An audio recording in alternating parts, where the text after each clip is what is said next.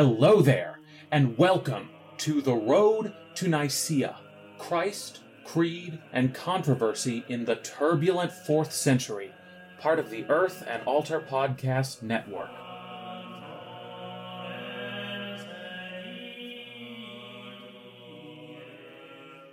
Episode 22. What's in a Name? Basil against Eunomius. Now that we are situated with Basil's overall character arc, it's time to dive into the meat of his Trinitarian theology. And we're going to start off with a familiar genre to us by now, the polemical treatise. In particular, we're starting off with a work that is called Against Eunomius. It's called that because, and I know this will shock you, it is a book of arguments all against Eunomius of Cyzicus. Now, we first encountered this heretic all the way back in the 350s as one of the representatives of the heteroousians school, also referred to as the anomians. Eunomius continues to be a very big deal throughout the 360s. He functions as something of a final boss for those sympathetic to Nicaea, and in particular, he wrote a work called The Apology that became a rallying cry for heteroousians everywhere. It was their signature work of theology. Now, it's important to remember that in this time period, apology does not mean saying you are sorry. Although many later Orthodox thinkers probably made the joke that Eunomius was saying sorry for how terrible his theology was. But that's an anachronism. An apology is a defense, and in this work, Eunomius was laying out the reasons why he believed what he believed. It was a defense of the heteroousian school of thought. Now, as we have already seen, Basil is terribly concerned to put Nicaea on firmer ground, so it's not really a surprise that he dedicates a treatise to refuting Eunomius, and particularly to refuting his apology. Now, the work starts off in pretty traditional form for this sort of a thing, with Basil going off about how impious and arrogant Eunomius is.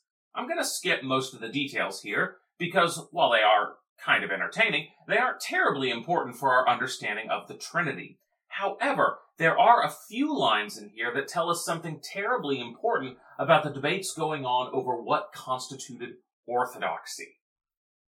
Basil makes it clear from the outset that his problem with Eunomius isn't just that he is wrong, it's that he is arrogant and deceptive.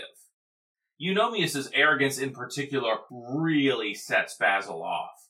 Basil quotes a section of Eunomius's apology in which Eunomius says that we shouldn't decide what is true based on the majority opinion, or by who has the most power, or by the opinions of past worthies. Now, to many of us, that may sound like a pretty reasonable thing to say. After all, truth is truth, no matter who believes it or doesn't. But Basil will have absolutely none of it. He responds in blistering prose, and I quote, "What are you saying? That we should not give more attention to those who have gone before? That we should not respect the multitude of those who are currently Christians, and those who have been Christians from the time the gospel was first proclaimed? That we should not consider the honor of those enlightened with manifold spiritual gifts? Or should each of us do this, Eunomius? Shut the eyes of our soul once and for all, banish from our mind the memory of every saint, and then each of us take his own heart, now empty and swept clean, and hand it over to your misleading and sophistical arguments." End quote. This is a fascinating little argument, and there are at least two components to it. The first is that Basil is making an appeal to something we would now call Catholicity. I haven't used the term Catholicity much on this podcast, in part because nowadays people are likely to think you are talking about Roman Catholicism. But that's not true. The word Catholic just means universal. When Basil says that we need to pay attention to what most Christians have believed since the beginning, he is appealing to Catholicity, in other words, to universality. The majority of Christians have treated Jesus as divine, and as the Father's equal in divinity, and they've done so since the beginning. Now, of course, there's any number of reasons that could be, but the most likely explanation is because it's what the apostles actually handed down, right? Everybody believed it because that's what the apostles told them. Ergo, it's likely to be the truer position. So that's the first component of this argument, but there's also a second one. Basil doesn't just want us to consider what most Christians believe. He especially wants us to consider the testimony of the saints. The saints are especially close to God by definition, so wouldn't they be more likely to hold correct beliefs about divinity? Now, since Basil thinks the saints agree with his position, then he's going to say it's more likely that mine is the truer account. Both of these are fairly straightforward arguments, but as is so often the case, the most interesting part of this argument lies not in what Basil says, but in what he assumes without question. Basil is telling us that good theology is not just a matter of reasoning and reflecting. It is a matter of experience. Eunomius is taking up the position that every good philosophy student learns in Logic 101. You don't attack the person making the argument, because the argument can be good even if the person making it is bad. For example, just because Joseph Stalin and Adolf Hitler believed the world was round, that's not a good reason for thinking the world is flat. You focus on the merits of the logic behind the argument itself. Now, Basil is, of course, also a student of philosophy. He knows that that may be all well and good when we are talking about purely abstract issues of logic, or things that are within the bounds of human comprehension. But God, by definition, exceeds our capacities to comprehend.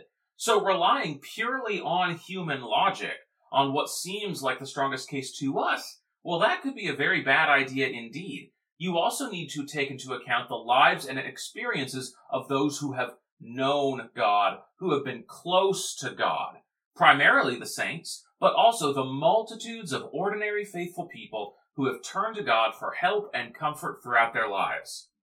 Just as we might expect a biographer to sit down and interview their subject before writing about them, so too the theologian should experience God and talk with others who have experienced God before writing about God.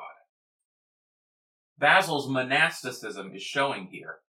Of course, monks weren't the only ones to make this argument, but monks were the only ones who set everything else aside to go into the desert and spend a life communing with God. Their self-denial resulted in tales of wondrous powers and deep insights into human spirits and divine nature itself. Now, Basil lived a more active life than those monks, but he respected their relentless emphasis on ascetical practice and holiness. What Basil is saying is that only holiness can guarantee a clear vision of God.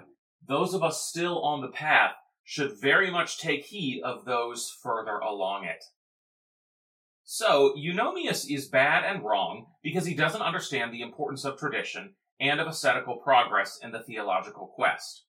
He is also wrong because he takes the words of the fathers and twists them. What Basil means is that Eunomius takes a simple, innocuous creed, one of the things that got passed down in many different rules of faith, and winds up interpreting it until it means something entirely different. And Basil makes another very interesting statement here. He says that there are all sorts of things that past worthy Christians had said, quote, innocently or innocuously. In other words, Basil is saying they made sort of off-the-cuff remarks that were never intended to become theological dogma. What Eunomius has done is take those statements and run with them while ignoring the larger context that militates against his interpretations. What's so interesting to me about this is that Basil is basically admitting that there is evidence in Christian texts for Eunomius' position. I mean, it's certainly the case with Origen, who, as we have seen, can both talk about the word's co-eternality with the Father, while also emphasizing a really strict subordination. It's also true in St. Paul, who glorifies Christ, but always carefully distinguishes him from the Father. So Basil knows that it's not going to be enough to just appeal to a Catholic tradition, as if nobody has ever said anything remotely like the radical anomianism of Eunomius. The reason Eunomius' thought is so powerful is precisely because they have. Well, and also probably because it's just very fun to say, the anomian Eunomius. It just kind of rolls off the tongue. But in the face of that theological and syllabic power, Basil points out that the fathers in faith spoke with various degrees of seriousness, let's say. We should weigh their public preaching more heavily than their off-the-cuff remarks when we're trying to determine what to follow. Okay, with that out of the way, we've pretty much set up the terms on which the two will debate. Or rather, the terms on which Basil will be yelling at Eunomius, because even though Basil quotes his opponent a lot, Basil always has the last word. They weren't really on great terms, so they weren't going to sit down and co-write one of those books where one of them would write a chapter and then another one would write a response to that chapter, and then you'd get a response to the response of that chapter. It's a nice book. I don't know if Basil and Eunomius would have ever stopped writing it, though. Too many arguments. Yeah, anyway, not the point. Let's begin with the core of Eunomius' argument, which is a slightly expanded version of the summary that we gave back in our episode on the era of too many theologies. Here is the basic idea. The Father is very clearly unbegotten. Everybody agrees with this. The Father is what gives rise to all other existent beings. So if the Father had something that was the cause of his existence, that would be pretty silly. So, the Father is unbegotten. Now, Eunomius asked, when we praise the Father, is it appropriate to praise him only with our conceptions about him, or to praise him as he really is? Eunomius is here going back to the fundamental purpose of the church and the fundamental purpose of worship, to praise God appropriately. Now, as you might guess, the answer is, well, of course it's better to praise God as he really is. Human conceptions are super lame. Our brains are tiny compared to God. And look at all the silly conceptions we have. Some people still believe that the world is flat. Others of us get scared when someone calls us without texting first. Others hate mint chocolate chip ice cream. Still others, tragically, do not realize that red pandas are the very best of all the animals. We have all these silly, silly conceptions. And projecting them onto God won't do. No, not at all. So when we are praising God as unbegotten, we are praising God as he is, and not merely how we conceive him. We are saying something about what God is, in other words, about God's substance. Now, if the divine substance, or ousia, is unbegotten, then by definition the Son can't share the divine essence. The Son is begotten, so he can't have an unbegotten ousia. That would be contradictory. Such is Eunomius' argument as Basil reports it. We'll be hearing more from Eunomius himself in another episode, but for now let's just turn to Basil's evaluation of it. Because as far as Basil is concerned, if you overlook the fact that this argument is completely stupid and doesn't work at all, it's pretty good. But Basil, trained philosopher that he is not willing to overlook its stupidity.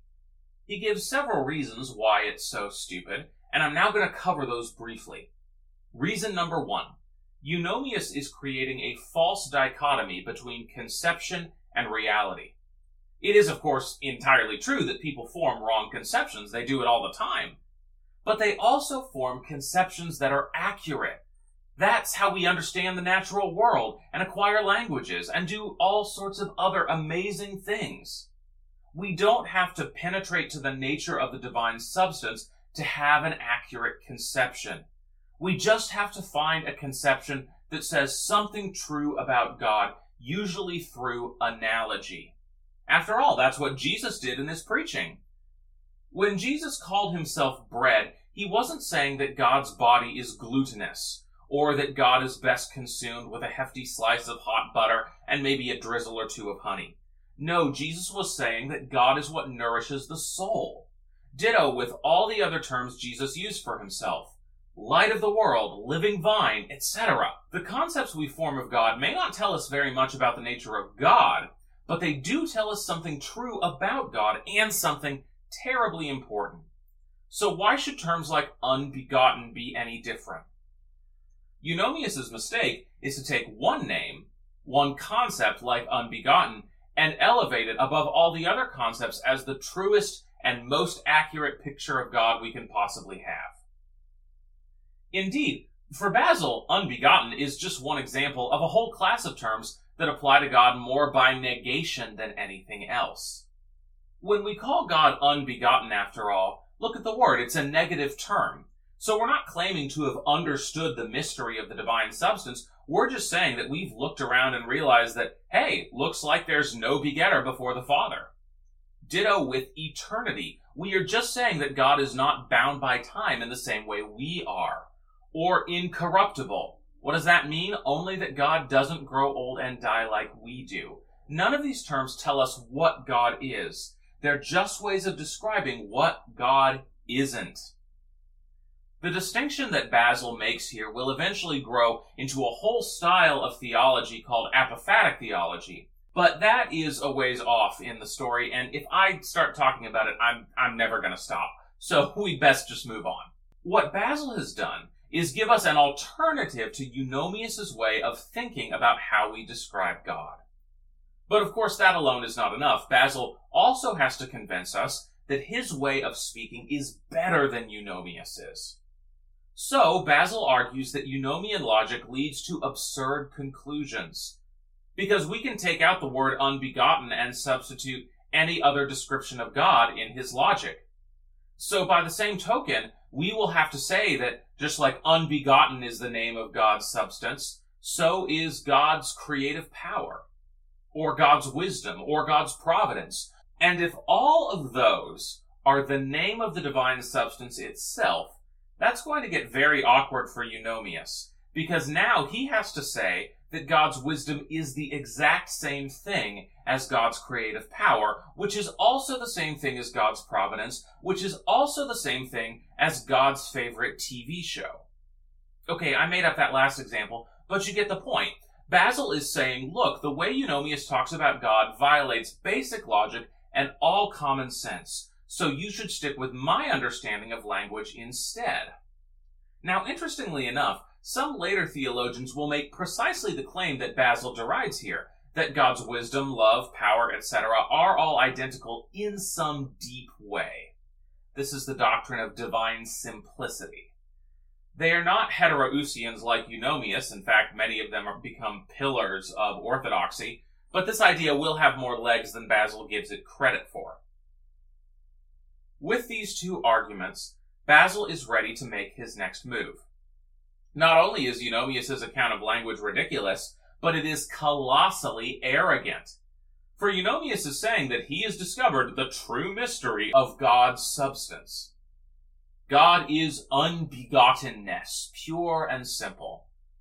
For Basil, only the prideful could ever think that they had fathomed the mysteries of God's being. Where could he have gotten that truth? Well, definitely not from looking at creation. Creation will tell us there's a God, but not what God is like. Did he find it in the Bible or from some special inspiration of the Spirit? Well, David and Paul were both pretty inspired dudes, and they wrote in the Bible about how they couldn't possibly comprehend God. Psalm 138 verse 6 for David, and Romans chapter 11 verse 33 for St. Paul. And Jesus says that nobody knows the Father except the Son in Matthew chapter 11 verse 27. Eunomius is attempting to pry into mysteries that no mere mortal is fit to know, and that is why he is falling into heresy. Instead, Basil says, we should be content with the plurality of names we have been given for God, trusting each of them to give us some facet of God's character. Taken together, all those names will give us a well-rounded picture of God without revealing the mysteries of his inner being. Dropped into the middle of all this talk of divine mysteriousness is a brilliant gem of logical clarity that would be really easy to overlook. Basil gives a simple formula to answer the question of how exactly there is only one God when Father, Son, and Spirit are three persons. To wit, the unity of substance means that anything we say of the Father's substance must be true of the Son's and vice versa. So, for example, if we name the Father as light, then the Son is also light. If the Son is the living bread, then so is the Father. Or as Basil says, quote, hence, while there is a difference in number and in the distinctive features that characterize each, their unity is observed in the formula of the divinity, end quote. In other words, the oneness of the Trinity comes from the fact that they are so intimately related that whatever is true of the being of one must be true of the being of the other two. Underlying this account is a sophisticated theory of how being and individuality works. This understanding has a very long and important pedigree that would take me way too long to explain, so just know that Basil is drawing from Aristotle, Neoplatonism, Stoicism, and a whole bunch of other extremely smart people. Here is the basic idea. At the kind of generic level of being, there is a substance, or in Greek, ousia, that all members of a species share. For humans, that basic substance is, well, it's humanity. Now, that substance is not a separate, distinctive thing that you can see out in the world. I don't go out for my morning walk and find the concept of humanity out for a stroll. Humanity is an idea that is real, but it doesn't exist apart from individual humans. To get from that generic level of humanity to an individual human being, you take that ousia, that substance, and you add on individuating properties that make us who we are. So I am Ben by virtue of being born when I was, to the parents that I have, with the particular genetic makeup that I have, with the particular friendships that I have, and so on and so on and so on. Just so with the Trinity. They all have the divine substance and are only differentiated by their properties, namely their relationships. The Father generates the Son. The Son is generated by the Father. That's it. That's the only difference. Now, there are some accounts of the Trinity that tend to push the oneness of God so hard that it's difficult to explain how the Father, Son, and Spirit can be real persons. That's the modalistic error everybody is so terrified of in this time period. Others emphasize the distinctness of the three so much that they start to lose sight of the one. I suspect that Basil's account tends toward this latter error. He has begun to speak of divine substance as a class to which these three persons belong as members. And there's nothing particularly mysterious about this formula. I mean, we can apply it to all kinds of things. Take 3 red pandas. Based on what we know of the substance of one red panda, we can apply it to the other 2. If we know that one red panda has a striking red coat, so will the other 2. If it also has an impressively floofy tail that allows it to balance on the forest heights, so will the other 2. Ditto for its solitary nature and eminently boopable snoot. And of course, each red panda will also have its distinguishing features. One might like apple slices for its favorite snack, while another might prefer grapes. But they all have the same substance of red panda-ness. Now, the description I have just given you is formally identical to Basil's. It can explain the multiplicity of red pandas quite well. What it can't do is explain how they are one in any meaningful way. We seem to have 3 beings, which would be fine if Christians weren't committed to the Jewish tradition of monotheism. But they are, and so in my opinion, it seems like Basil has a bit of trouble getting out of this. The problem I am describing here is actually so well known that it has its own name in the field. It's called the generic account of divine unity. It's a matter of considerable scholarly debate whether Basil, or the 2 Gregorys for that matter, bought into this generic account. Those who argue in the negative will give you several reasons why. After all, Basil says the divine substance is different from all other substances. In fact, it's unknowable. So maybe it creates a deeper level of unity among its members than, say, red panda-ness does among its members. Others argue, and this to me is the more persuasive argument, that Basil is not attempting to apply this taxonomic system of classification by ousia in a one-to-one manner to God. He's really just giving us an analogy for how the oneness in God operates. What is one in God? It's all the things the Father, Son, and Spirit share. Glory, power, light, goodness, love, mercy, justice, etc. Those properties play the same role that ousia or substance play for created things. So in this way, Basil isn't so much interested in the numerical question of how the 3 can be one. Instead, he's trying to describe the unique interplay of sameness and difference in God. Go back to the example of light that Basil used earlier, which is actually one of his favorite examples. Say you have light that shines from 2 identical sources. Can you tell those 2 lights apart? No. Are there any differences in brightness, intensity, or color? No. Now, if I told you that one light source was begotten and the other was unbegotten, what would that mean? Only that some light was begotten and the rest was unbegotten. What would that change about the unity of the light? Not really very much at all. I personally find his analogy of the lights to be more helpful than the analogies he's drawing through the category of substance, but I will let you decide what you make of this problem of the generic account, and don't worry, because it will come up again in the story. Possible difficulties in his pithy formulas aside, you might think Basil has had eunomius for breakfast and is about to wrap up this whole treatise. But you could not be more wrong. What we have seen so far is in fact a mere appetizer compared to the smorgasbord of heretical refutations ahead as Basil turns his attention to eunomius's doctrine of the sun. The primary bone of contention surrounds the names that Eunomius attempts to attach to the second person of the Trinity. In particular, he really likes to call the Son something begotten. This is actually a rather clever move from Eunomius. He notes that the Father is the begetter and the Son is begotten. He then Athanasius's old argument and uses it against him. If similarities in names imply similar substances, well then difference in names imply differences in substances. So if the Father and Son have different names, they must be different in being. But Basil is having absolutely none of it. Going back to his old analogy of species of a class, he points out that humans all have different names. There's Peter and Paul and James and Basil and Gregory, but we all have the same substance, humanity.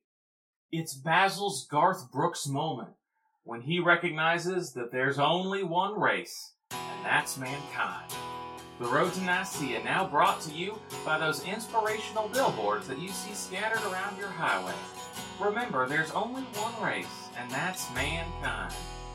Well, and womankind. And I guess non-binary folk kind too. You know, it's really kind of odd that in a message that's supposed to be so unifying, instead of using a nice generic term like humanity, they use a bunch of gendered language that forces us to take that one and name it as three. Oh. Well, shoot. Maybe the Road to Nicaea really is brought to you by country music. But Basil is at his best when he is arguing with Eunomius on biblical grounds. Because Basil knows that the name something begotten is cooked up by Eunomius. Jesus is never called that in the Bible. Or as Basil delightfully puts it, and I quote, "For a child is begotten to us, and a son is given to us, and his name is called, not something begotten, but the angel of great counsel." Furthermore, Peter did not say, "You are something begotten," but rather, "You are the Christ, the Son of the living God." And no passage can be found in which Paul, who filled all his writings with the designation son, mentions something begotten, the very term which Eunomius proposes with great boldness, as if he took it from the divine instruction. Now, if you are sympathetic to Eunomius, you might be sitting there thinking, okay, wise guy, yeah, the Bible never calls him something begotten, but the Bible does say he was begotten by the Father, and if that's the case, then he is something begotten by definition. What is there to be so mad about? To which Basil would reply, many things. Specifically because, and I quote, "It is a dreadful thing for us to address him by one of our own names, when God has bestowed on him the name which is above every name. Therefore, whoever keeps before his eyes the tribunal of Christ, and sees how dangerous it is to subtract from or add anything to what the Spirit handed down, should not endeavor to innovate on his own, but acquiesce to what the saints announced beforehand." End quote.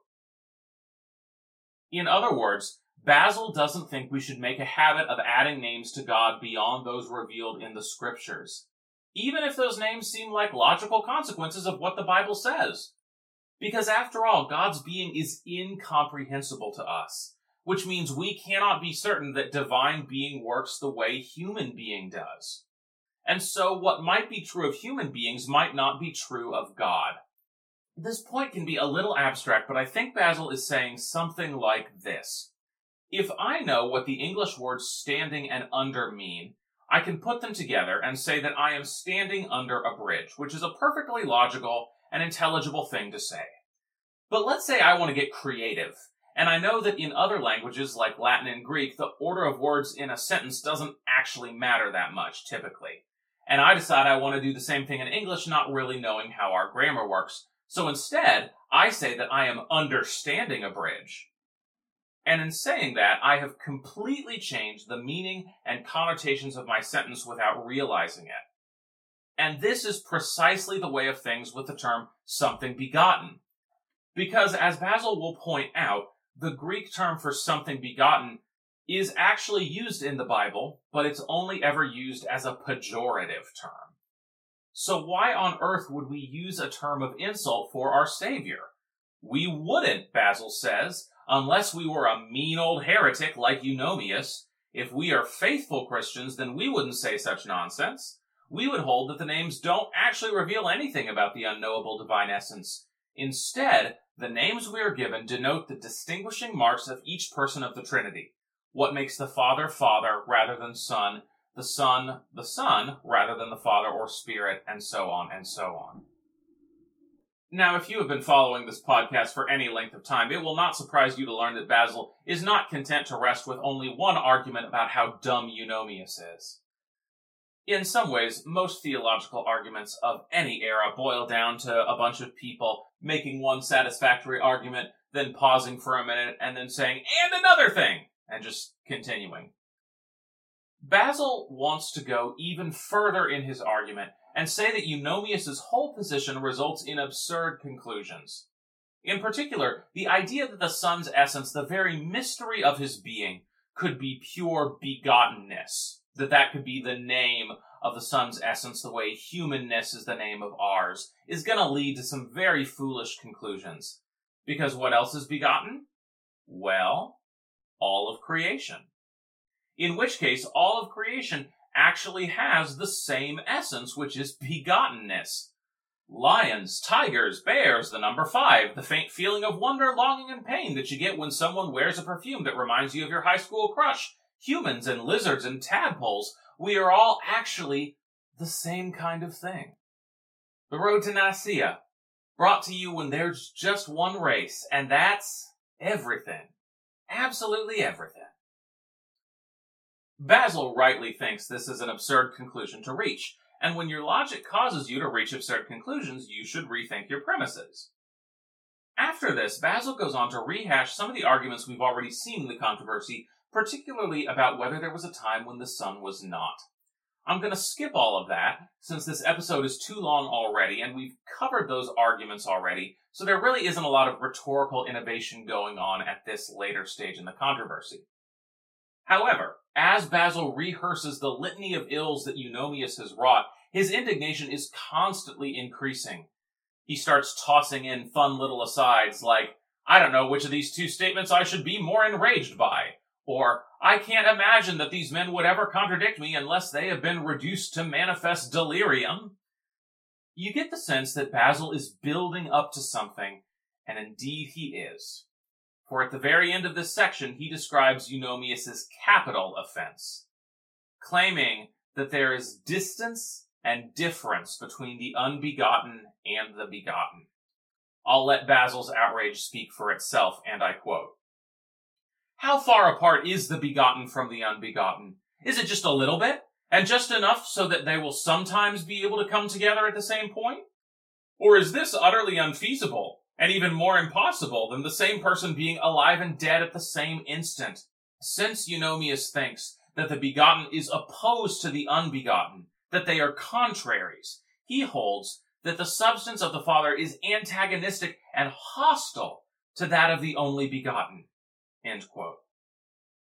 Basil is furious at the mere thought of this. Here, Basil says, we see Eunomius' true intentions laid bare. He doesn't want to protect the Father's divinity. He is not interested in explicating the Son's nature. He wants to eject the Son from the Godhead and tarnish his name by calling him the first of creatures instead of second in the Trinity. And of course, Basil was in the majority opinion on this count. Eunomius and his radical Anomian followers were never particularly popular precisely because they so emphasized the differences between father and son that even most homoians and heteroousians were scandalized. It went against the general sense of the church. It went against the piety of most Christians, and it went against the common linguistic trope that sons, on the whole, were an awful lot like their fathers. So ends the second part of Basil's treatise, with a thunderous denunciation of the worst excesses of Eunomian theology. The book does not end there, however, for Eunomius's blasphemies did not end there. Basil devotes a small final section of this work against Eunomius to the Holy Spirit. But although Basil's treatise continues on, we are going to have to stop for this week. Because after all, we are getting pretty close to time, and there just isn't a ton of meat to Basil's account. He doesn't tell us all that much about the Spirit in this treatise. Of course, neglecting the poor Holy Spirit is par for the course in the controversy so far. But Basil will actually break this trend. He is one of the very first thinkers to devote a full treatise to the nature of the Holy Spirit. And we will return to that treatise next time as we consider not the Father, nor the Son, but an all-too-secret third Trinitarian person next time on our journey along the road to Nicaea.